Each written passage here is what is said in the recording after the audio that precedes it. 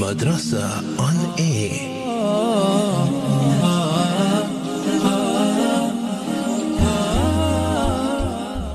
Assalamu alaikum wa rahmatullahi wa barakatuh, and welcome yet again to another edition of Madrasa on Air, and that is of course developing Islam in me. I'm your host Yasmina Peterson along with Sheikh Riyad Walls in studio this afternoon, and for this afternoon's topic I am going to be handing over to Sheikh in terms of what are we going to be speaking about. Assalamu alaikum, Sheikh.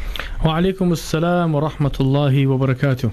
Sheikh, it's midweek. How are you feeling? Alhamdulillah. Alhamdulillah. Sheikh, what are we going to be talking about this afternoon, inshallah?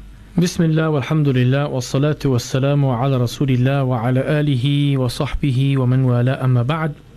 Sister Yasmina, respected listeners of the Voice of the Cape, I greet you all with universal greetings of love, mercy and peace. Assalamu alaikum wa rahmatullahi wa barakatuh.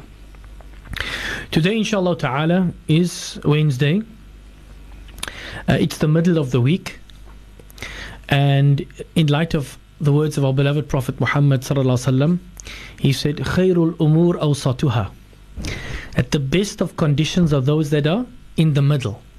And since these are the Mubarak words of our beloved Prophet Muhammad sallallahu alaihi wasallam, I've chosen Wednesday for us to speak exactly about that, about the ahadith of our beloved Prophet Muhammad sallallahu alaihi wasallam. So, inshallah ta'ala, in light of the Sunnah, that will be our topic for Wednesdays. And we're going to initially divide it up into two portions, inshallah. The first portion, we'll be speaking about the history of the compilation of ahadith, not in too much detail. And then we will go on to the science of mustalah al-hadith, which is basically learning the different terminologies that we use for the different types of authenticity of ahadith. And in the second portion, inshallah ta'ala, we are going to do selected readings from the compilation of ahadith of Al-Imam Al-Nawawi rahimahullah ta'ala, otherwise known as Al-Arba'un Al-Nawawi. Al-Arba'un Al-Nawawi. In other words, Imam Nawawi, he compiled 40 authentic ahadith of the most important ahadith around which the deen of Islam revolves. So inshallah we'll leave that for our second section bi'idhnillahi ta'ala. Shukran so much for that, Sheikh. And of course, you are most welcome to comment on what it is that we are going to be speaking about this afternoon through our WhatsApp, as well as our SMS being 47913, and the WhatsApp you already know by now, the number and so forth. And you know, it's with regards to having this topic that we are going to be speaking about, like Sheikh has mentioned, it is midweek and it is a hadith that we are going to be talking about. So Sheikh, I can't wait, I'm excited. Tafadol. Well, we start again. Bismillah, walhamdulillah, wa salatu wa salamu ala rasulillah wa ala alihi wa sahbihi wa man wala amma ba'd. I know that wasn't a break, but these are the three keys of barakah, of seeking the blessings of Allah subhanahu wa ta'ala. We mentioned the hadith yesterday afternoon, where our beloved Prophet Muhammad sallallahu alaihi wasallam says that kullu amrin dhi balin la yubda'u bi bismillahir rahmanir rahim fahuwa aqta'. And there's another riwayah that says kullu amrin dhi balin la yubda'u bilhamdala or alhamdulillah fahuwa aqta'. That any matter of consciousness that is not begun with Bismillah ar-Rahman ar-Rahim, another riwayah of the hadith, any matter of consciousness that is not begun with Alhamdulillah, all praise and thanks to solely to Allah subhanahu wa ta'ala, then it is void of the blessings of Allah subhanahu wa ta'ala. So, and then of course, we want Allah subhanahu wa ta'ala to shower us with salutations. We put the salah and salam upon our beloved Prophet Muhammad sallallahu alaihi wasallam. So always always hear the du'at, the a'imma, the scholars, whenever they give a talk, whenever they give a lesson, you will always hearing them reading the basmala, reading the hamdallah. Basmala is the acronym, if you like, in Arabic for Bismillah ar-Rahman ar-Rahim. Alhamdulillah for Alhamdulillah. The Hawqala is the acronym for La hawla wa la quwwata illa billah. Just like Takbir is the acronym for Allahu Akbar. Tasbih for Subhanallah. Tahmid for alhamdulillah, also for alhamdulillah. And but the hamdallah in total would be alhamdulillahi rabbil alameen. Basmala, bismillahir rahmanir rahim. Hawqala, la hawla wa la quwwata illa billah al-ali al-azim. Tasbih, subhanallah. Tahmid, alhamdulillah. Tahleel, la ilaha illallah. Takbir, Allahu akbar. So inshallah ta'ala, we begin this lesson as we begin all our lessons with the basmala, in the name of Allah, the most gracious, the most merciful, with the hamdallah, that all praise and thanks is due solely to Allah subhanahu wa ta'ala, and with as-salatu was-salamu ala rasulillah wa ala alihi wa sahbihi wa man wala. And of course our beloved Prophet Muhammad sallallahu alayhi wa sallam says, man salla alayya wahida sallallahu alayhi biha ashara. That whoever puts one salutation on me, Allah subhanahu wa ta'ala puts 10 salutations on that person. And that's why I'm really looking forward to this particular lesson, because every time, and we're going to be speaking about the words of our beloved Prophet Muhammad sallallahu alaihi wasallam, not just the words but his deeds, his allowances, his characteristics, his life, sallallahu alaihi wasallam. And every time we put those salawat, as Allah subhanahu wa ta'ala has commanded us in the Holy Quran, Inna Allah wa malaikatahu yusalluna ala nabi ya ayyuhalladhina amanu sallu alayhi وَسَلِّمُوا تَسْلِيمًا. Indeed, Allah and His angels put salutations on the Prophet. O those of you who believe, send salutations and peace upon him. And when the Mufassirun, when they make tafsir of this ayah, they say that salah from Allah, as-salah min Allahi rahmah, is mercy. وَمِنَ الْمَلَائِكَةِ istighfar. And from the angels, the seeking of forgiveness. Even if the Prophet ﷺ doesn't need it, but out of tashrifan, out of honor for the Prophet ﷺ, that even the malaika, they seek forgiveness for the Prophet ﷺ. That's their salawat on the Prophet ﷺ. And our salawat, the ulama, they say, at-tadarru wa-du'a. It is a dua that we make for the Prophet ﷺ. A dua that he benefits from, but if we didn't do it, we'd only be harming ourselves. We wouldn't be diminishing his high status that Allah subhanahu wa ta'ala has granted him as khairu khalqillah, as the best of all creation. وَرَفَعْنَا لَكَ ذِكْرَكَ, as Allah subhanahu wa ta'ala says in the Holy Quran, and we have elevated your remembrance. In the tafsir of this ayah, لَا تُذْكَرْ إِلَّا وَذِكْرُكَ مَقْرُونٌ مَعَ ذِكْرِي, that you are not mentioned, O Muhammad sallallahu alaihi wasallam, except that you are mentioned. لا تذكر إلا وذكرك مقرون مع ذكري, except that your mention is connected with my mention. I mean, just think of the kalima shahada. Think of how many Muslims are there in the world. People have been saying 1.6 billion for the last 10 years.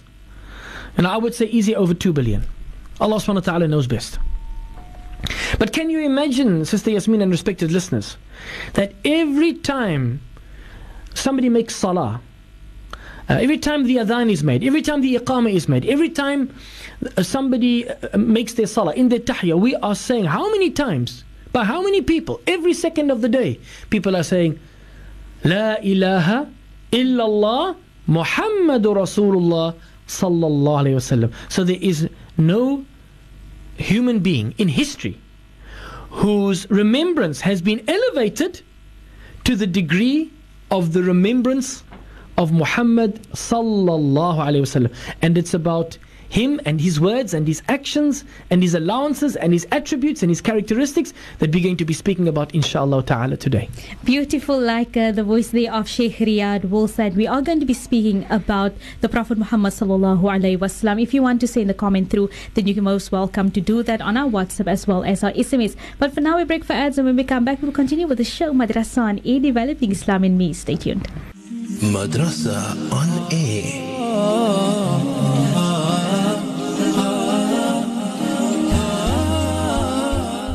Assalamu alaikum wa rahmatullahi wa barakatuh, and welcome back to your program Madrasa on Air, developing Islam in me. I'm your host Yasmina Peterson, along with Sheikh Riyad Wool in studio, and we are speaking about hadith upon our Prophet Muhammad sallallahu alaihi wasallam. If you want to send through your comments, you can do so via SMS as well as WhatsApp, inshallah. But for now I'm going to be handing over to Sheikh to continue as to where we stopped just before the ad break, and also to give a brief recap in terms of for those who have just tuned in. Sheikh, tafadhal. Bismillah, walhamdulillah, wa salatu wa salamu ala rasulillah wa ala alihi wa sahbihi wa man wala amma ba'd. Assalamu alaikum wa rahmatullahi wa barakatuh. So just that nobody gets confused, we're not going to be doing seerah in this particular slot. We're not going to be doing the history and the life of our beloved Prophet Muhammad sallallahu alaihi wasallam, but we're going to be looking at that instrument with which we learn about his life. And we learn about his actions, and we learn about his words, and we learn about those things that he allowed the Sahaba to do, and we learn about his beautiful characteristics, sallallahu alaihi wasallam. And that is the instrument of the science of hadith, ilm al-hadith, riwayatan wa dirayatan. And inshallah ta'ala, I will explain shortly what is the difference between riwayatan and dirayatan. That is two ways of looking at the science of hadith. The riwayatan is, I will explain very quickly, riwayatan is looking at the actual hadith itself, whereas dirayatan is looking at the authenticity of the hadith, looking at the chain of narrators, looking at the conditions of authenticity, and we'll go into that inshallah ta'ala a little bit later. For now, I would just like to speak about the initial period of compilation of ahadith. And as many of us know, not much was written down in the lifetime of our beloved Prophet Muhammad sallallahu alaihi wasallam.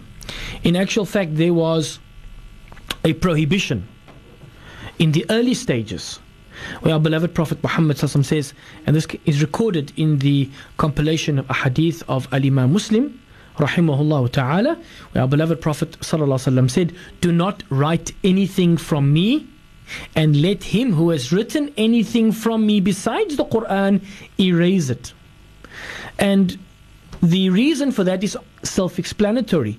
Why? Because the Quran was being revealed, and there was a fear that as the Quran was being written, that the words of Muhammad sallallahu alaihi wasallam would have been mixed up with the words of the Quran. But there are some instances where our beloved Prophet Muhammad sallallahu alaihi wasallam did allow some of the Sahaba to write a hadith down. And we have the riwayah of Abu Hurairah radiallahu ta'ala an, and this is recorded in Bukhari, the most authentic book compilation of a hadith, where Abu Hurairah said, there is no companion who has narrated more a hadith than I have, except Abdullah ibn Amr, for indeed he used to write and I could not write. So he is testifying to the fact that Abdullah ibn Amr, he used to write down a hadith. And in the Musnad of Imam Ahmad and the Sunan of Abu Dawood, it is narrated by Abdullah ibn Amr when he said, I used to write everything that I heard from the Prophet sallallahu alaihi wasallam in order to memorize it. And some companions from Quraysh instructed me to stop, saying, will you write down everything that you hear from the Messenger of Allah, even though he is a man, not an angel, who speaks sometimes in anger and sometimes in pleasure? So I stopped writing, and I mentioned this to the Prophet ﷺ, who pointed to his mouth and said, write, for by him in whose hand is my soul, nothing comes out from this, in other words his mouth, except truth. And so reconciling between these two ahadith, which at first seem contradictory, we have to look at some things. That at first the Prophet ﷺ, he forbade the writing down of the Sunnah for fear that it would be mixed up with the Quran. When that fear was removed, he permitted the writing of the Sunnah. And so at the end, writing of the Sunnah was made permissible before he died sallallahu alaihi wasallam. However, after his death, the companions of the Prophet sallallahu alaihi wasallam continued to discourage the writing of the Sunnah for reasons which I will make mention of inshallah ta'ala. So the writing of the Sunnah was delayed for two reasons. Firstly, the standardization of the Quran had to take place. And we know that as a mushaf, as a book, the Quran as a book was only compiled, put together in the time of Sayyidina Uthman. In fact, after the battle of Yamama, when many Sahaba who were Hufadh, who had memorized the Quran, when they died, then it was feared that by losing the Hufadh, there is a fear that they're going to lose the Quran. So Sayyidina Abu Bakr, he started having the parchments put together, but only in the time of Sayyidina Uthman was it compiled as a mushaf, as a book. And so the delay of the writing of the Sunnah was so that first the Quran in its entirety could be completed in terms of its compilation, so that none of the Sunnah could be mixed up in the words of the Quran. Secondly, there was no real need to have the Sunnah in written form in the years immediately after the death of the Prophet ﷺ, and this is because of the fact that at the time when the Quran was being revealed, you must remember the Quran was revealed to a society that were largely ummiyun, meaning they were unlettered. They couldn't read or write. And by default, they had very strong memories. And this is something that we're going to look a little bit later when we speak about the science of the hadith, when looking at the strength of the excuse me, of the narrators. So I want us to just look for a moment, inshallah, at the necessity that the standardization of the Quran should precede the writing down of the Sunnah. To keep a clear and distinct line of demarcation between what was Quran and what was Sunnah. So while the Prophet ﷺ was alive, the Quran was not yet complete in its full and final form. Allah subhanahu wa ta'ala Almighty, Jalla fi'ula, was adding to it and subtracting from it. Meaning that verses that were Quran for a time were no longer Quran. In other words, things were being abrogated. And of course, the Quran was revealed in its entirety over a period of 23 years, beginning with Iqra bismi rabbika alladhi khalaq, and then the last verse, according to the majority of scholars, is verse 281 in Surah Al-Baqarah. وَاتَّقُوا يَوْمًا تُرْجَعُونَ فِيهِ إِلَى اللَّهِ. And fear the day when all of you will be returned to Allah subhanahu wa ta'ala. ثُمَّ تُوَفَّى كُلُّ نَفْسٍ مَا كَسَبَتْ وَهُمْ لَا يُظْلَمُونَ. And then everybody will get what they have earned, and nobody will be wronged on that day. So in terms of revelation, the Quran was completely revealed in the lifetime of our beloved Prophet Muhammad sallallahu alaihi wasallam via Jibreel to our beloved Prophet sallallahu alaihi wasallam over those 23 years. And then we find that gathering and standardization of the Quran could not begin until the Prophet ﷺ's, after the Prophet ﷺ's death, when it needed to be gathered and standardized first to prevent hadith from being mixed with Quran. So the Quran is the word of Allah subhanahu wa ta'ala that should be given first priority. Quran and hadith both are noble and both require meticulousness in recording. Yet the word of Allah subhanahu wa ta'ala is nobler, and it was given attention first and hadith given second priority. Also, the Quran required a higher standard of verification than the Sunnah, so the need to standardize it was more urgent. And it was practical to standardize the Quran first before an official attempt to record the Sunnah, because the Sunnah was going to require a greater amount of work on behalf of the Ummah, since it was a largely and more complicated body of literature. Whereas the compilation of the Quran required only a few years, the compilation of the Sunnah required about 250 years. But you must remember also that during Ramadan, Jibreel used to lead our beloved Prophet Muhammad ﷺ in the recitation of the Quran. He used to recite the Quran to Jibreel. And so the Quran, in terms of its recitation, was perfected in terms of its order, in terms of the way that it was recited from Surah Al-Fatiha, in terms of the way that it was arranged from Surah Al-Fatiha to Surah Al-Nas. That was completed in the time of our beloved Prophet Muhammad sallallahu alaihi wasallam. And of course, there were many huffaz that had memorized the Quran as such. But the compilation, and I'm repeating myself, the compilation of the Quran as a mushaf into a book had not yet taken place in the life of our beloved Prophet Muhammad ﷺ, but it took priority over the compiling of the words of a hadith, of the words of our beloved Prophet Muhammad ﷺ. So there was no need for writing of the Sunnah in the 1st century Hijri. In fact, there would have been, according to some scholars, there would have been some harm. The Arabs of the time had very strong memories because books were unavailable and writing uncommon. And also due to their lifestyle and eating habits, that is, the harshness of the climate prevented them from having abundance of food, which led to more alert and keen minds. This is the opinion of some scholars.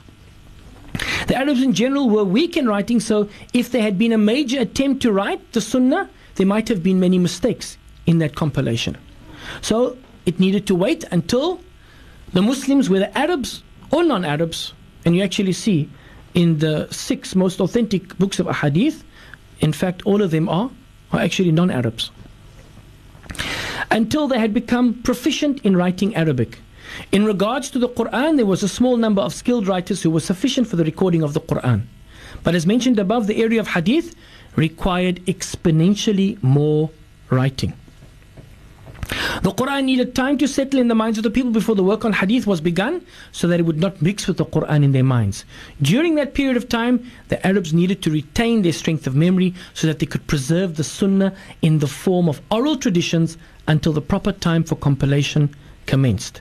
Had they been pushed to write the ahadith too soon, they could have lost their power of memory and retention. At the end of the 1st century Hijri, there was still a short gap in time between the narrators and the Prophet ﷺ, so the fear of possibly losing the Sunnah had not become plausible. In other words, the chain of narration was very short between, in that 1st century Hijri, between the Sahaba, of course, and the Prophet ﷺ. The dialect of the Arabs of the 1st century still had not changed from the time of the Prophet ﷺ, so there was no fear of misunderstanding or linguistic errors. And the nature of the way a hadith were preserved made it easy to transmit them as oral tradition for the first few centuries. That is, only one person was required to transmit a hadith. So between the thousands of companions and hundreds of thousands of tabi'een and the millions of narrators who came after that, the 50,000 or so hadith that make up the body of hadith literature could easily be preserved for a few generations. A hadith did not need to be transmitted with the same level of adherence to the verbatim text, because its text was not an inimitable miracle and the verbatim word of Allah. So there was no harm in keeping hadith orally transmitted for a couple of generations. And that's exactly what happened to the bulk of hadith. They were orally transmitted, whereas the Quran was written down in the lifetime of our beloved Prophet Muhammad sallallahu alayhi wasallam. In the part of the Sahaba, if we look at those who did compile a hadith, then we look at Samra ibn Jundub, Anas ibn Malik. Abu Bakr had a sahifa in which was written, this is the zakah of the Messenger of Allah obligated upon the Muslims. The Tabi'i Mujahid ibn Jabr, he said, I went to see Abdullah ibn Amr and tried to pull out a scroll that I noticed from under his mattress, and he stopped me. I said to him, you have never stopped me from anything of yours before. He replied, this scroll I have named the Truth Teller. It contains everything I heard from the Messenger of Allah directly, with no one in between us. Other well-known earlier scrolls were those of Abu Musa al-Ash'ari, Jabir ibn Abdullah, and Hammam ibn Munabbih. And inshallah ta'ala we will continue after the break. Madrasa on air.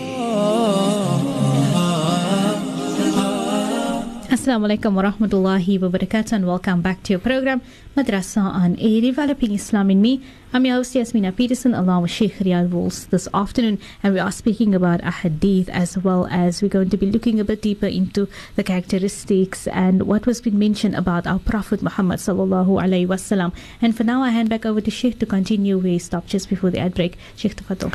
Bismillah, walhamdulillah, wassalatu wassalamu ala rasulillah wa ala alihi wa sahbihi wa man wala, amma ba'd. Sister Yasmina, respected listeners of the Voice of the Cape, once again, assalamu alaikum wa rahmatullahi wa barakatuh. So, inshallah ta'ala, we are speaking about ilm al-hadith.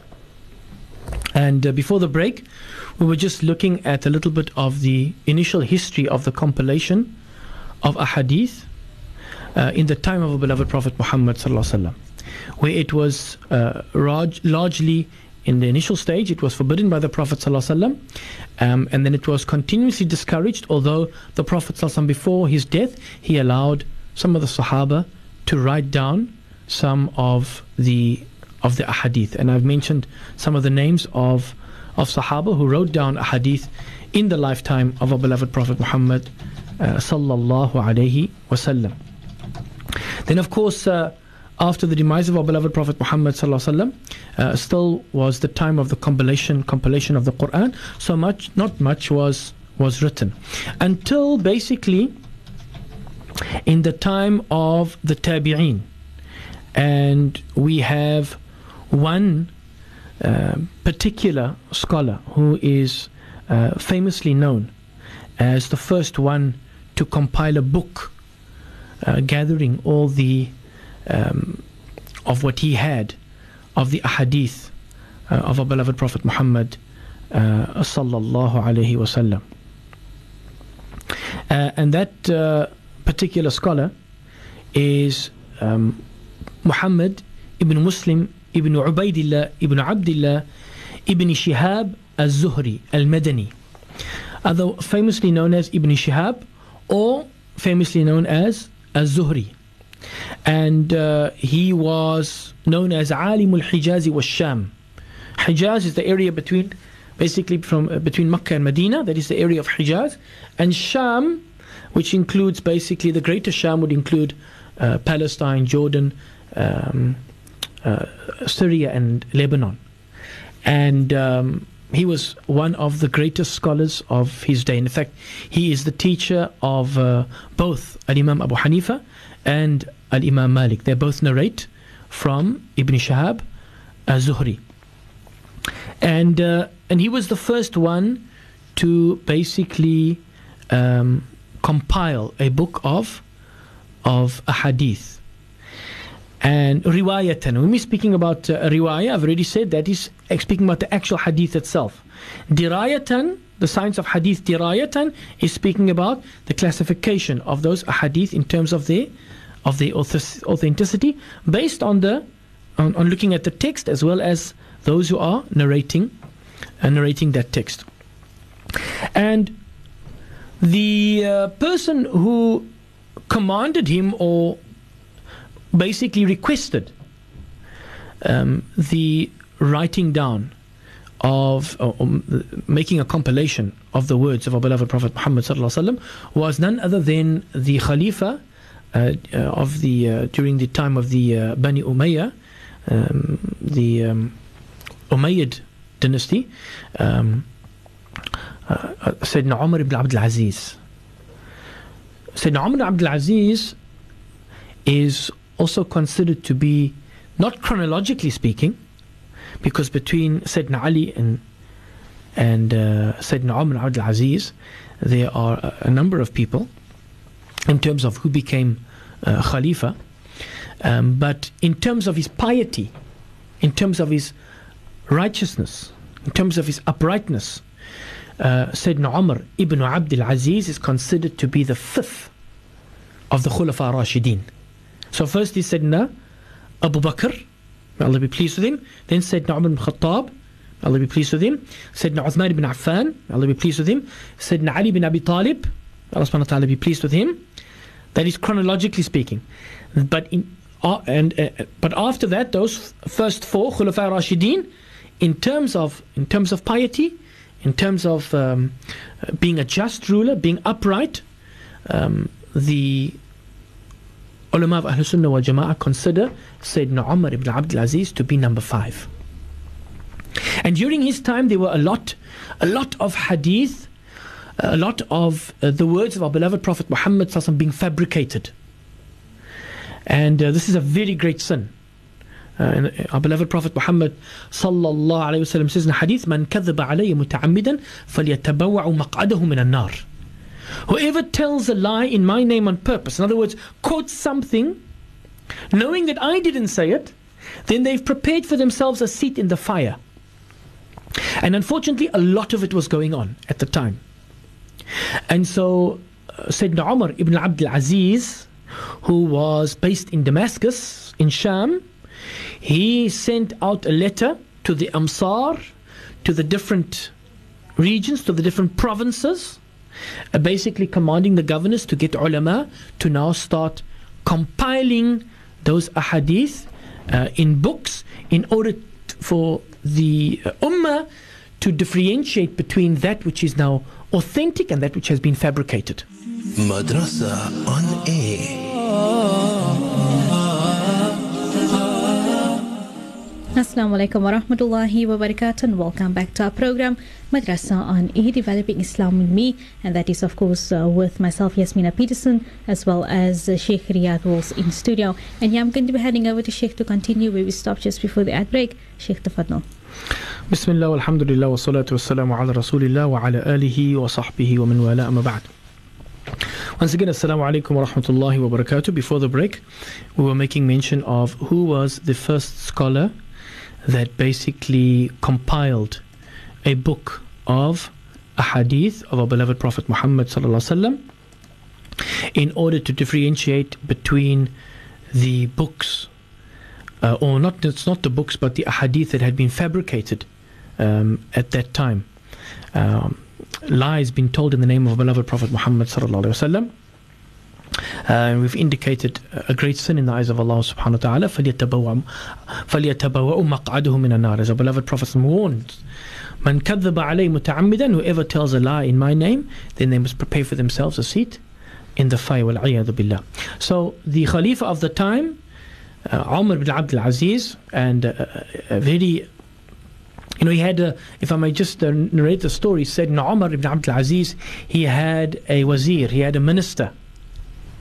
We're always hearing about ministers in the parliament and cabinet reshuffles, and the minister of this and the minister of that, many different portfolios handed out to all sorts of different people. In terms of their worthiness, Allah subhanahu wa ta'ala a'lam mimma la na'lam. Allah knows that which we do not know. But Sayyidina Umar ibn Abdul Aziz had a minister, his name was Umar ibn al-Muhajir. And this minister had a special portfolio. You know what his portfolio was? He wasn't the Minister of Education, nor was he the Minister of Energy or the Minister of Finance, nor was he the Minister of Justice. But he had one simple portfolio. Sayyidina Umar ibn Abdul Aziz said to Umar ibn al-Muhajir, he said to him, يا عمر بن المهاجر إذا رأيتني ضللت عن الطريق فخذ بمجمع الثوب وهزني وقل لي يا عمر بن عبد العزيز اتق الله فإنك ستموت. That was his portfolio. What was it? Umar ibn Abdul Aziz, the Khalifa, says to his minister, he's now appointing him as a minister, and he's giving him his portfolio. He says to him, if you ever see me going astray, if you ever see me making a mistake, then grab me by the scruff of my thobe and shake me and say to me, "Oh Umar, son of Abdul Aziz, fear Allah, because you are going to die." I ask you, Sister Yasmina, and respected listeners of the Voice of the Cape, where are those leaders today? So it was this very pious and God-fearing leader of the Ummah of Muhammad sallallahu alaihi wasallam, Umar ibn Abdul Aziz, who wrote a letter to Abu Bakr ibn Hazm, saying to him, and we have the hadith, ذلك أن أمير المؤمنين عمر بن عبد العزيز رضي الله تبارك وتعالى عنه كتب, and this is actually narrated in Bukhari, in the most authentic compilation of a hadith, in the chapter on كيف يقبض العلم, how knowledge is removed from this world. And he narrates, وكتب عمر بن عبد العزيز إلى أبي بكر بن حزم انظر ما كان من حديث رسول الله صلى الله عليه وسلم فاكتبه فإني خفت دروس العلم وذهاب العلماء ولا تقبل إلا حديث النبي صلى الله عليه وسلم وليفشوا العلم وَلْيَجْلِسُ حَتَّى يُعَلَّمَ مَنْ لَا يَعْلَمُ فَإِنَّ الْعِلْمَ لَا يَهْلِكُ حَتَّى يَكُونَ سِرًّا. Basically, running out of time here, but basically in this particular riwayah, Al-Imam Bukhari narrates that Umar ibn Abdul Aziz, that he wrote to Abu Bakr ibn Hazm, who was a contemporary of Az-Zuhri, that look at the hadith, look at the sayings of the Messenger of Allah sallallahu alaihi wasallam and write them down. فَإِنِّي خِفْتُ دُرُوسَ الْعِلْمِ وَذَهَابَ الْعُلَمَاءِ. Because, he says, I fear the gatherings of knowledge and the dhahab al-ulama, in other words, the demise of the scholars. وَلَا تَقْبَلْ إِلَّا حَدِيثَ النَّبِيِّ صَلَّى اللَّهُ عَلَيْهِ وسلم. In other words, only accept that hadith which is authentic. So they had to now look at the hadith that were around and now take only those that they could establish as being truly words of our beloved Prophet Muhammad sallallahu alaihi wasallam. And the first one, according to Imam Malik, actually, Imam Malik ibn Anas, who was the Imam of Dar al-Hijrah and a student from Az-Zuhri, he says, أول من دون العلم ابن شهاب أي يعني Az-Zuhri. That the first one to compile a hadith was Ibn Shihab al-Imam Az-Zuhri rahimahullahu ta'ala. So he is the first one to have compiled a book of authentic ahadith. ثم جاء بعد ذلك طبقة من العلماء فصنف كل منهم كتابا. And then afterwards came a whole generation of ulama, and every one of them wrote a book in which they compiled as what they understood to be the authentic words of our beloved Prophet Muhammad sallallahu alaihi wasallam. جمع فيه أبواب من الحديث ممزوجة بأقوال الصحابة وفتاوى التابعين. What they did was they compiled, and in their books they had the words of the Prophet sallallahu alaihi wasallam, and they had some words of the companions, and they had some legal rulings of the tabi'een also mixed up in that book with the words of our beloved Prophet sallallahu alaihi wasallam. So of examples of that, we have Imam Malik in Medina. He wrote the Muwatta, which was considered to be the strongest or most authentic compilation of ahadith in Hijaz, in the area between Makkah and Medina. And then we also have Ibn Jurayj in Makkah, who compiled a book. We also have Al-Awza'i in Sham. We have Sufyan al-Thawri, he was in Kufa. And we also have Hamad, who was in Basra. These are the famous scholars that compiled books at that time. And then basically after that we have some of the other scholars that came and produced their masanid, like Ubaidullah ibn Musa al-Absi al-Kufi, and we also have Ibn Musarhad al-Basri, and after that we find the ulama following in that way, and it was seldom to find an imam that followed thereafter, except that he also made his compilation of a hadith in a musnad. Now musnad, initially what they did was they organized the ahadith based on Sahaba. So they would have a Sahabi's name and all the ahadith that he narrated. That's initially how the ahadith were arranged. And examples of this, of the imams that came afterwards, was Al-Imam Ahmad ibn Hanbal, Ishaq ibn Rahaway, Uthman ibn Abi Shayba, etc., etc. They all came with their own masanid, their own compilations of ahadith, organized on the names of the companions that narrated those ahadith. And then afterwards we have Al-Imam Bukhari and Al-Imam Muslim and At-Tirmidhi and Abu Dawood and An-Nasa'i and Ibn Majah, etc., etc., that came after them. But Al-Imam Bukhari, he is the first one to make a jami'. Now a jami' is basically a compilation or collection of ahadith based on subject matter. Remember I said the Musnad, Sister Yasmina and respected listeners, the Musnad were organized based on the name of the Sahabi, of the companion. May Allah subhanahu wa ta'ala be pleased with all the illustrious companions of our beloved Prophet Muhammad sallallahu alaihi wasallam. Whereas the Jami' and Imam Bukhari was the first one to compile a book only of authentic ahadith, sahih, meaning authentic ahadith. And inshallah we're going to go through what are the conditions of an authentic hadith, inshallah, when we come back after the break. Madrasa on air.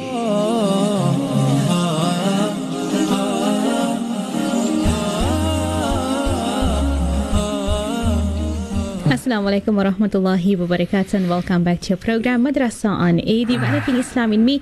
I'm your host Yasmina Peterson, along with Sheikh Riyad Walls in studio, as well as on technical we've got Auntie Abida Dixon Muhammad. We are speaking about hadith, and Sheikh is doing an introduction in terms of hadith as well as the authenticity of it, and also the various hadith of also our Prophet Muhammad sallallahu alaihi wasallam that will branch further into next week Wednesday inshallah. But for now I hand back over to Sheikh to continue where we stopped just before the ad break. Sheikh, tafadal. Bismillah, walhamdulillah, wa salatu wa salamu ala rasulillah wa ala alihi wa sahbihi wa man wala amma ba'd. Once again, assalamu alaikum wa rahmatullahi wa barakatuh.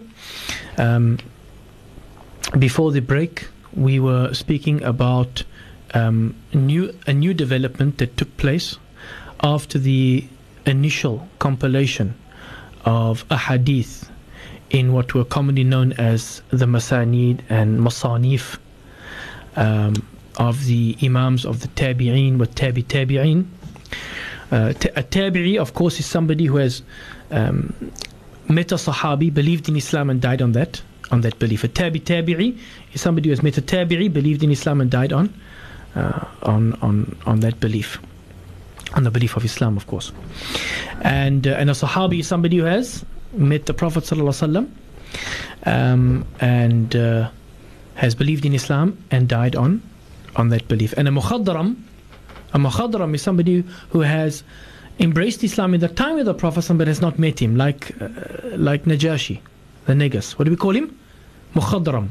That's a mukhadram, not a Sahabi, because he didn't meet the Prophet sallallahu alaihi wasallam. So alhamdulillah, we've gone through now from the time of the Prophet ﷺ. Initially, writing down a hadith was forbidden. A much later stage, before the death of the Prophet ﷺ, some of the Sahaba were allowed to write down some of the ahadith. During the Khulafa Rashidin, it was still something that was discouraged, out of fear that it might get mixed up with the Quran. But during the reign of who we consider in terms of his justice and his righteousness in the Khilafat of Sayyidina Umar ibn Abdul Aziz, who was a Tabi'i, basically. He was basically his mentor and teacher was none other than he was brought up basically by Abdullah ibn Umar radiyallahu tabarak wa ta'ala and learned greatly from him. And that Sayyidina Umar al-Abdul Aziz, he was the first one to basically, out of fear because of all the ahadith that had been fabricated in the name of our beloved Prophet ﷺ, that he wrote to Abu Bakr ibn Hazm that he must now start compiling the authentic ahadith. And according to Imam Malik ibn Anas, the Imam of Dar al-Hijrah, the Imam of Medina al-Munawwara, it was none other than Ibn Shihab al-Zuhri. He was the first one to write a book compiling the most authentic ahadith of our beloved Prophet sallallahu alaihi wasallam. And I've mentioned the names of those that then followed him and those that followed them, until there was basically not a great imam, of a prominent imam of the era, except that he also made a musnad, made a musannaf, a compilation of the authentic ahadith of our beloved Prophet. But then Al-Imam Bukhari came along, and Al-Imam Bukhari noticed that in these compilations there were ahadith that were sahih, authentic, that were hasan, which is basically fair. It's a hadith that is acceptable, it is a fair hadith. And but he also noticed that there were many weak hadith that were mixed up with all of these hadith. So he was the first one that decided to compile a book purely of authentic ahadith. And if we take the ahadith that have been repeated, I mean, there's over 7,000 ahadith in the compilation of Imam Bukhari, but if we take away all the repetitions, it basically boils down about 2,300 odd authentic ahadith, because many of the ahadith are repeated, but they have slight variances in them. And he was the first one to do this, Imam Bukhari. Allah subhanahu wa ta'ala shower him with his mercy. And Imam Muslim then followed Imam Bukhari. And it is considered by the ulama of Ahl Sunnah wal Jama'ah that the two most authentic books after the Quran are the compilation of ahadith of Imam Bukhari, his Sahih, his Jami'. And I mentioned before the break that a Musnad, the way in which the ahadith were organized were based on the names of the companions, whereas a Jami', like that of Imam Bukhari and of Imam Muslim, they were arranged per topic. And time for another break? Time for another break. If I can just round this off by saying that so Imam Bukhari, he was the first one to compile an authentic compilation of ahadith. Imam Muslim followed him in that, and Al-Hafidh al-Suyuti, basically everything that I've just mentioned now from the time of Az-Zuhri until the time of Bukhari, he sums it all up in 5 lines of poetry. Imam Suyuti, in his 1,000-line poetry on the science of hadith, he says, أول جامع الحديث والأثر ابن شهاب آمر له عمر وأول الجامع إلى الأبواب جماعة في العصر ذو اقتراب كابن جريج وهشيم مالكي ومعمر وولد المبارك وأول الجامع باختصار على الصحيح فقط البخاري ومسلم من بعده والأول على الصواب في الصحيح أفضل. Madrasa on air.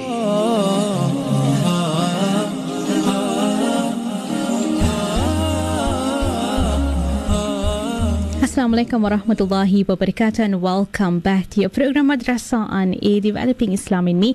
I'm your host Yasmina Peterson, along with Sheikh Riyad Walls in studio, and we are speaking about a hadith. That is what we are speaking about, and you can also comment through on WhatsApp as well as SMS. But for now, I'm going to be handing over to Sheikh to continue in terms of where we stopped just before the ad break. Sheikh, tafadal. Bismillah, alhamdulillah, wa salatu wa salamu ala rasulillah wa ala alihi wa sahbihi wa man wala, amma ba'd. Assalamu alaikum wa rahmatullahi wa barakatuh. Yes, we were just going through the words of Imam Suyuti, rahimahullah ta'ala, in his 1,000-line poem, which we're not going to be doing, inshallah ta'ala, in our section on Mustalah Hadith. I have selected a poem, but it's only, alhamdulillah, it's only 34 lines long. It's only 34. Just like, inshallah, in Aqidah, we're going to be doing Aqidat al-Awam, Manzumatu Aqidat al-Awam. In Hadith, we're going to be doing Manzumatu Al-Bayquniya. Al-Bayquniya. And inshallah, when I'll explain a little bit more when we get there, bi'idhnillahi ta'ala. But it's only 34 lines long. Imam Suyuti wrote a 1,000-line poem. Wow. So did Al-Imam Al-Iraqi, also wrote a 1,000-line poem, just on the science of hadith dirayatan. In other words, the classification of a hadith based on the narrators as well as the narration. And in these 5 lines here basically sums up what I've been speaking about in terms of the history of from the first book that was ever compiled of the authentic hadith of our beloved Prophet Muhammad sallallahu alaihi wasallam, with a few weak hadith that were in between. He says, أول جامع الحديث والأثر ابن شهاب آمر له عمر. That the first compilation or gathering together of ahadith and athar referring to the aqwal of the Sahaba, the sayings of the companions, and the fatawa of the tabi'een, as well as legal rulings made by the tabi'een, was Ibn Shihab al-Zuhri, al-Imam al-Zuhri, the teacher of both Abu Hanifa and Imam Abu Hanifa and Imam Malik. Amirun lahu Umar ibn Abdul Aziz, he is the one that amarahu, he is the one that enjoined upon the ulama to do such, to compile these books, because of the many ahadith that had been fabricated at the time. وأول الجامع للأبواب جماعة في العصر ذو اقتراب. Very soon thereafter, because I mentioned the first day with the Masanid, where basically the ahadith were organized based on the names of the companions. Then the first basically compilation, what they call a jami', is when they were organized according to abwab, according to different topics. كابن جريج وهشيم مالكي ومعمر وولد المبارك. Two very famous people in there is Imam Malik with his Muwatta. It's basically the Muwatta. You can, if you go to the Muwatta, then you will see, for example, there is Kitab Wuqut al-Salah, which is basically the book on the times of the Salah. Then Kitab al-Tahara, then the book of purification. Then Kitab al-Salah, then the book of Salah itself. Then Kitab al-Sahwi, then Kitab al-Jum'ah, then Kitab al-Salah fi Ramadan. So basically organized according to topics. And Ibn al-Mubarak, another very famous scholar, he was also basically put together a jami' with the categories arranged according to topics. وأول الجامع باختصار على الصحيح فقط البخاري. In other words, the first compilation of authentic hadith was done by none other than Imam Bukhari. ومسلم من بعده والأول على الصواب في الصحيح أفضل. And then after him, Imam Muslim, after him, والأول, and the first, meaning Imam Bukhari, على الصواب في الصحيح أفضل. The correct opinion is that Imam Bukhari is more authentic and considered to be above the compilation of ahadith of Imam Muslim. رحمهم الله تعالى رحمة واسعة. Allah subhanahu wa ta'ala shower His mercy and blessings upon all the scholars of Islam. Now, I would like us now to go back to the differentiating between ilm al-hadith riwayatan and dirayatan. So, just like we did with Aqidah, remember we had that poem إن مبادئ كل فن عشرة الحد والموضوع ثم ثمرة وفضله ونسبة والواضع والاسم الاستمداد حكم الشارع مسائل والبعض بالبعض اكتفى ومن درى الجميع حاز الشرف. The 10 foundational principles of every science. And the first foundational principle of any science is to define it. How do we define ilm al-hadith? What is the definition of ilm al-hadith? And the first answer to that question can be answered as follows, that it is, first of all, we break it up into two types. We have ilm al-hadith riwayatan and ilm al-hadith dirayatan. Ilm al-hadith riwayatan is basically the transmission of the sayings and the doings, the allowances, as well as the attributes of our beloved Prophet Muhammad sallallahu alaihi wasallam. Whether they would be in terms of the attributes, whether they would be his characteristics, his character, or even his physical features. So all of this can be found in the actual hadith themselves. And this study of hadith is what we call ilm al-riwaya, the science of the transmission of the actual words of our beloved Prophet Muhammad sallallahu alaihi wasallam, breaking up into those, or covering those various aspects of his life. And then we have ilm al-hadith dirayatan. Now diraya, another word or synonym for diraya, is basically ma'rifah, or fahm, idrak, and understanding. And so diraya refers more to understanding the classification of ahadith, the dividing and the separating of ahadith into sahih, hasan, da'if, authentic, fair, and weak, based on the narrators themselves, and also based on looking at the narration, looking at the matan, looking at the text, whether there is something in it that contradicts something else which has already been authenticated, and various other things, which is inshallah ta'ala in the first few lines of our little poem inshallah that we're going to be doing inshallah over the course of the next few weeks bi'idhnillah ta'ala. So that is the definition of these two. We are going to be, in terms of the science of hadith, what we call mustalah al-hadith, that deals with ilm al-hadith dirayatan. As far as the riwayah is concerned, we have chosen to use the hadith compilation of Al-Imam al-Nawawi, the 40 hadith of Al-Imam al-Nawawi. That would be studying hadith riwayatan, basically studying the words and extracting the benefits from the hadith of our beloved Prophet sallallahu alaihi wasallam. So the first part of our lesson on a Wednesday would normally, today we just inshallah going to complete the introduction, would be basically looking at the science of hadith, ilm al-hadith dirayatan, looking at mustalah al-hadith, looking at the classification of a hadith. Whereas the second part inshallah, we're going to look at the riwayat, and we're going to look at the hadith themselves, the beautiful words of our beloved Prophet sallallahu alaihi wasallam. So inna mabadi kulli fannin ashra, al-hadd, that is the definition. Al-mawdu' is basically when it comes to mustalah, when it comes to dirayatan, is we are going to be looking at the al-bahth fi sanad min haythu al-qubul wal-rad. We're going to be looking at the narrators and the narration in terms of acceptance and in terms of rejection. That is the subject matter that we're going to be dealing with. Then the fa'idah, the thamara, al-haddu wal-mawdu'u thumma thamara. What is the thamara, the fa'idah, the benefit? Is tasfiyatu sunnah al-mutahhara. Is basically the if you like, tasfiyah means to basically sieve. And if you take a sieve to sieve the flour, basically you see even on the construction sites, they use that chicken mesh wire, to separate the sand from the stones.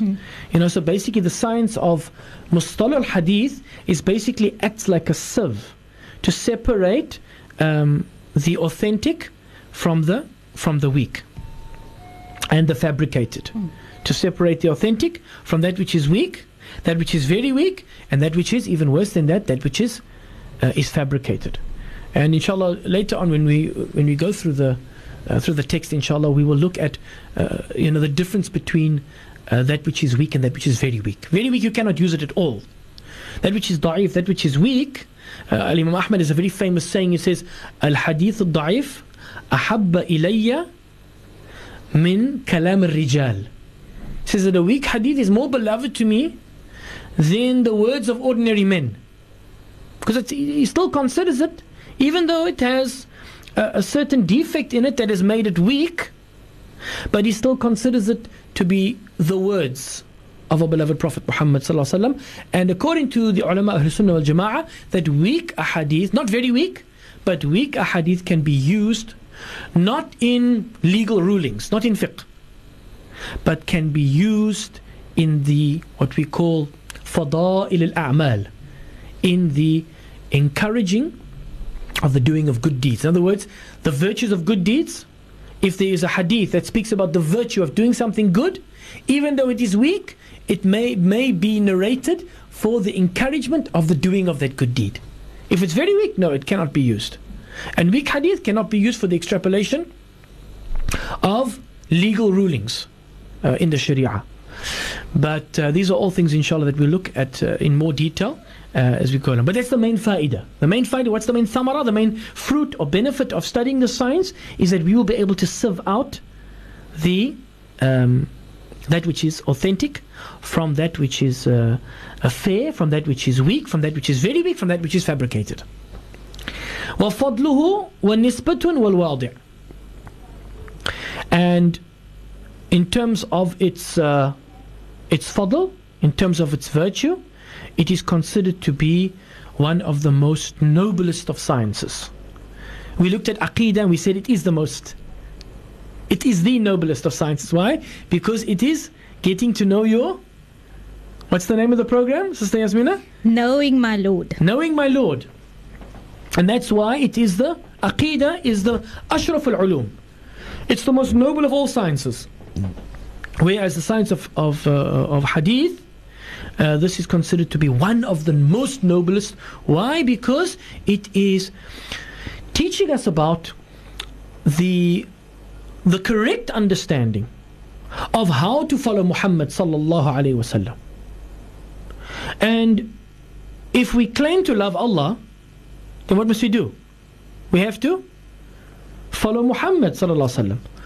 Allah subhanahu wa ta'ala says in the Holy Quran, قُلْ إِن كُنْتُمْ تُحِبُّونَ اللَّهَ فَاتَّبِعُونِي يُحْبِبُكُمُ اللَّهُ وَيَغْفِرْ لَكُمْ ذُنُوبَكُمْ وَاللَّهُ غَفُورٌ رَحِيمٌ. Say, O Muhammad sallallahu alaihi wasallam, that if you claim to love Allah, then follow me. Allah will love you and He will forgive your sins. What else does Allah subhanahu wa ta'ala say? لَقَدْ كَانَ لَكُمْ فِي رَسُولِ اللَّهِ أُسْوَةٌ حَسَنَةٌ. In the Messenger of Allah is an excellent example. For who? لِمَنْ كَانَ يَرْجُو اللَّهَ وَالْيَوْمَ الْآخِرِ وَذَكَرَ اللَّهَ كَثِيرًا. For the one that has hope in Allah, in other words, a hope in a forgiveness from Allah, وَالْيَوْمَ الْآخِرِ, and there's hope in the last day that will be entered into Jannah, and they remember Allah much. So if Muhammad sallallahu alaihi wasallam, the last and final messenger of Allah, is the best example for us to follow, and if we claim to love Allah, then we must follow him. In actual fact, it will also be an expression of our love for Rasulullah sallallahu alaihi wasallam to follow him, as in the hadith in the Sunan of Al-Imam At-Tirmidhi, Man ahabba sunnati ahabbani wa man ahabbani kana ma'ya fil jannah. Whoever loves my sunnah loves me. How do we know what is the correct sunnah? Only via the science of hadith, the authentic sunnah. So whoever loves my sunnah loves me, says the Prophet ﷺ. And this religion is not just about lip service. We can claim to love Allah, we can claim to love the Prophet ﷺ, but sometimes, our actions contradict that claim. Like the poet says, أَتَعْصِ اللَّهَ وَأَنْتَ تُظْهِرُ حُبَّهُ إِنَّ هَذَا لَأَمْرٌ فِي الْقِيَاسِ شَنِيعُ لَوْ كَانَ حُبُّكَ صَادِقًا لَأَطَعْتَهُ إِنَّ الْمُحِبَّ لِمَنْ يُحِبُّ مُطِيعُ. The poet says, do you disobey Allah whilst you are openly claiming love for Him? Indeed, in analogy, this is a matter most despicable. If your love had been true, you would have obeyed Him. Indeed, the one who loves is most obedient to the one whom they love. We can apply that, to Allah subhanahu wa ta'ala. We can apply that to the Prophet sallallahu alaihi wasallam. We can apply that to our parents. We claim to love our parents, but we want to do everything that they tell us not to do. True love is for us to, if we truly love Allah, we will obey Allah subhanahu wa ta'ala. If we truly love the Messenger, we will obey him and follow his way of life bi'idhnillahi ta'ala. Madrasa on Air.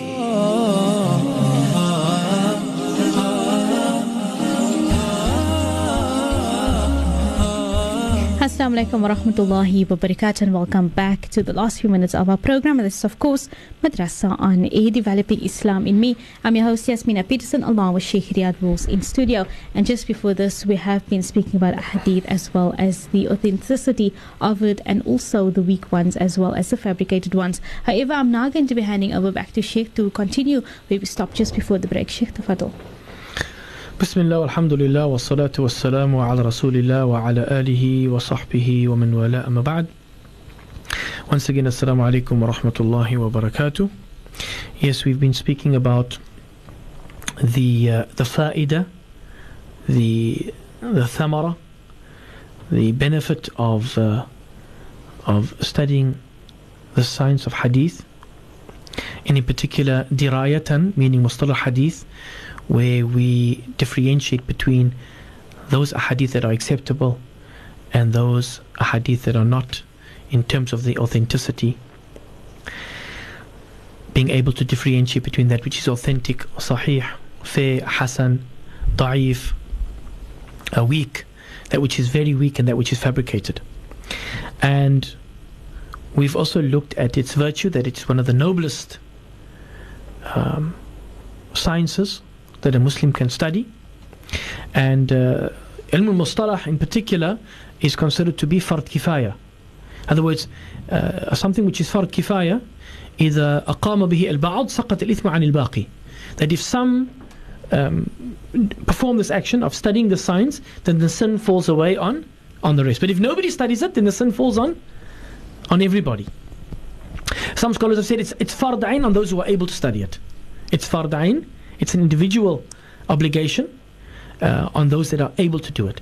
But in general, it is a collective obligation. I mean, if some study the science, then the sin falls away on the rest.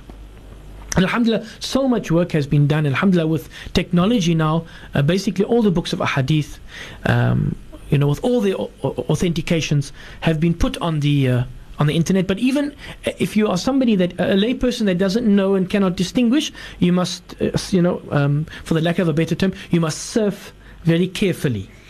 And rather check with your local scholar, your local imam, in terms of what sites you are looking at, and what ahadith you are taking, and in terms of what they call the takhrij, from where that hadith has been taken, from which compilation.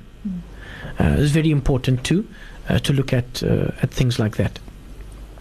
And of course, it is such an honorable science because with it we are able to understand the correct sunnah of our beloved Prophet Muhammad sallallahu alaihi wasallam, which Allah subhanahu wa ta'ala has وَاتَّبِعُوا لَعَلَّكُمْ تَهْتَدُونَ وَاتَّبِعُوهُ, and follow him, Allah subhanahu wa ta'ala says in the Holy Quran, in order that you might be guided. So if we want guidance, we want to follow the correct sunnah, the authentic sunnah of our beloved Prophet Muhammad sallallahu alaihi wasallam. And especially in this time that we are living in, we need to revive the sunnah. من أحيا سنتي عند فساد أمتي فله أجر مية الشهيد. The one who revives my sunnah, my way of life, at the time of the corruption of my ummah, then for that person will be the reward of 100 martyrs. So let us, inshallah ta'ala, let us study the ahadith so we can know the correct and authentic sunnah of our beloved Prophet Muhammad sallallahu alaihi wasallam, and that we might be of those لَعَلَّكُمْ تَهْتَدُونَ, we might be of those who are guided, we might be of those that attain that great reward and be marked as those who truly love the Prophet sallallahu alaihi wasallam. And those who love the Prophet, what do you say in that hadith I mentioned before the break? مَنْ أَحَبَّ سُنَّتِي أَحَبَّنِي وَمَنْ أَحَبَّنِي كَانَ مَعِيَ فِي الْجَنَّةِ. That whoever loves my sunnah, they are the ones that truly love me, and the ones who love me will be with me in Jannah. May Allah subhanahu wa ta'ala make us of them. Ameen. Ameen Ya Rabbil Alameen. And then of course the istimdad, it is taken from, the science is taken from the Quran, proofs in the Quran, and of course the authentic sunnah of our beloved Prophet sallallahu alaihi wasallam. In terms of the first one to write about the science, now we mentioned Ibn Shihab al-Zuhri is the first one to compile a hadith, but that's riwayatan. But in terms of the science, ilm al-hadith dirayatan, otherwise known as mustalah al-hadith, or the terminology of hadith, which differentiate between the different authenticities and classifications of a hadith, the first person to have written about this science is none other than Al-Qadi Abu Muhammad Ar-Ra-Mahurmuzi. Ar-Ra-Mahurmuzi, a mouthful. Mutawaffa Sanat 360 Al-Hijri. He died in the year 360, and his book is called Al-Muhaddith Al-Fadilu Bayn Al-Rawi Wal-Wa'i. Al-Muhaddith Al-Fasil, afwan, Al-Muhaddith Al-Fasil Bayn Al-Rawi Wal-Wa'i. And but he did not in that book cover all the classifications as we have them today. But he's the first one to write about ilm al-mustalah, about the science of the classification of a hadith. And that brings me to the poem that I have selected, that we're going to be going through inshallah ta'ala. Only 34 lines long. And for those that weren't listening yesterday, I explained the whole system of didactic poetry. But basically the word in Arabic for a didactic poem is a manzuma. And the Arabs have used this basically to summarize all the sciences In other words, in summarized texts. And the summarized text, what does it do? You remember the saying that we studied yesterday? Man hafidh al-mutun haz al-funun. Whoever memorizes the summarized text has gained the whole science. وَمَنْ قَرَى الْحَوَاشِ مَا حَوَاشِ. And whoever just confines themselves to the reading of the detailed commentaries gains no self-reliance. So, for those who are able to memorize, I encourage them. It's only 34 lines long. I think the Aqidah poem we said was 61 lines long. But inshallah, by memorizing this manzuma, by memorizing this poem, basically we are now getting the whole framework of that particular science. And the words in the poem then help us to trigger our retention, our memories, in order to access all those different sections of knowledge that we have learnt in that science. And inshallah, I've just got basically 2 minutes left, so I'm going to read, inshallah ta'ala. It's also one of those poems as a student that I attempted to commit to memory, and also inshallah ta'ala, there's we all need to revise. And but I have encouraged, and I speak to myself first, that if you want to memorize, then you have to observe 2 things: writing down and repetition. Writing down and repetition. Next time, inshallah, I'll bring a lawh. I know this is on radio, so you can't see it, but I'll explain to you what it is and how it works. Basically, it's a board on which I've now modernized it. It's been used for centuries in the Muslim world, but it's a board that I've modernized with a whiteboard material on top of it, so you can use a koki and then just wipe it off. Like in North Africa and the Middle East, in Morocco they use shmak, which is basically made from goat's hair. And some places use charcoal and battery acid. And then they throw sand onto the wooden board, and then they write on the board whatever they are memorizing. They commit it to memory. Then they turn it around, and they have to read it from memory while the teacher is reading what they are repeating back, what they have memorized. And if they make a mistake, they have to, in some places, they have to lick the ink off the wooden board. Okay, inshallah, we won't be making anybody do that. But alhamdulillah, with modern technology, we now have the whiteboard and we have the koki, and then you can just rub it off afterwards. You don't need to walk around with a thick book with everything that you have written, because now you've committed it to memory. Alhamdulillah. So inshallah, I'm just going to repeat the first few lines of what we know as Manzumat al-Bayquniyya, a beautiful 34-line text on the science of the classification of the ahadith of our beloved Prophet Muhammad sallallahu alaihi wasallam. Bismillahir Rahmanir Rahim. أبدأ بالحمد مصليا على محمد وخير نبي أرسل ومن ذي أقسم الحديث عدة وكل واحد أتى وحد أولها الصحيح وهو ما اتصل إسناده ولم يشذ أو يعل يرويه عدل ضابط عن مثله معتمد في ضبطه ونقله والحسن المعروف طرقا وغدت رجاله لا كالصحيح اشتهرت وكل ما عن رتبة الحسن قصر فهو الضعيف وهو أقسام كثر. For those of you who are listening, maybe you picked up that after the introduction with the basmala and the hamdala, saying Bismillah ar-Rahman ar-Rahim, and then Alhamdulillah, he says, Abda'u bilhamdi, I begin with all praise and thanks due solely to Allah subhanahu wa ta'ala. And then you heard the first classification, he said, Awwaluha sahihu. The first classification is sahih, authentic. Wahwa mattasal. And that is which is connected. Wattasal isnaduhu, its chain of narration, all the way to the Prophet sallallahu alaihi wasallam. Walam yushadda aw yu'al.